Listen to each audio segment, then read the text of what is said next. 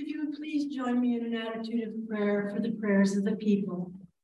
When I say the words, Lord, in your mercy, I invite the congregation to respond with "Hear our prayers." Let us pray. Our gracious and loving Heavenly Father, we come to you today in the name of Jesus. It's good to be able to come into your house and to have this time to put aside the cares of life and the busyness of living. We thank you for the many blessings that you have given us. Lord, you are our way, our truth, and our life. Father, we pray for a world that doesn't know you. We pray for those who are lost. God, show yourself to those who don't believe. We pray that you will shine the light of your gospel through us to those who need you. Help us to lead people to you and have the words that they need to hear. God, we pray for the world to know you. Lord, in your mercy.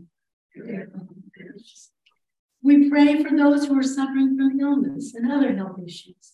Let them feel your presence and give your power and healing to those who minister to their needs.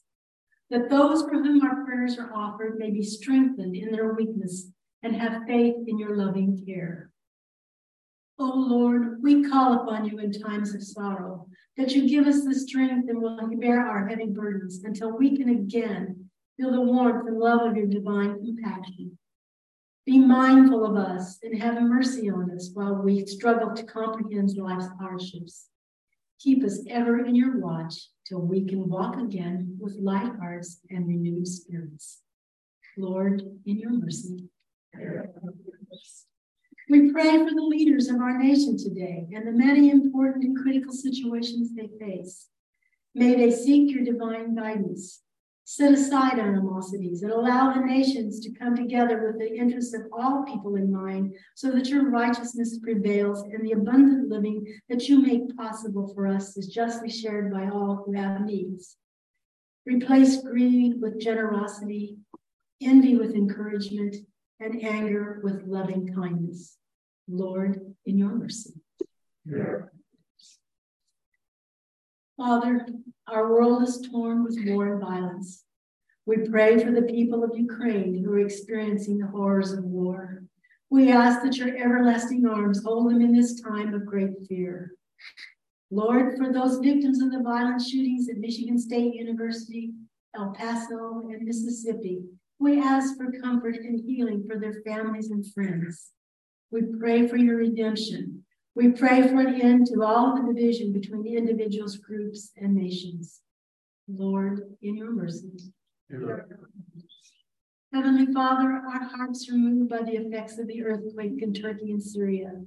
The grief felt by families who have lost loved ones or await news of loved ones is unimaginable.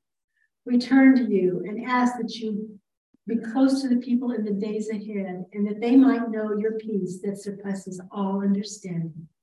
Lord, in your mercy. God, you know that our needs are great. And so we pray, trusting that you hear us in a way that our Lord Jesus taught us by saying, Our Father, who art in heaven, hallowed be thy name. Thy kingdom come, and will be done.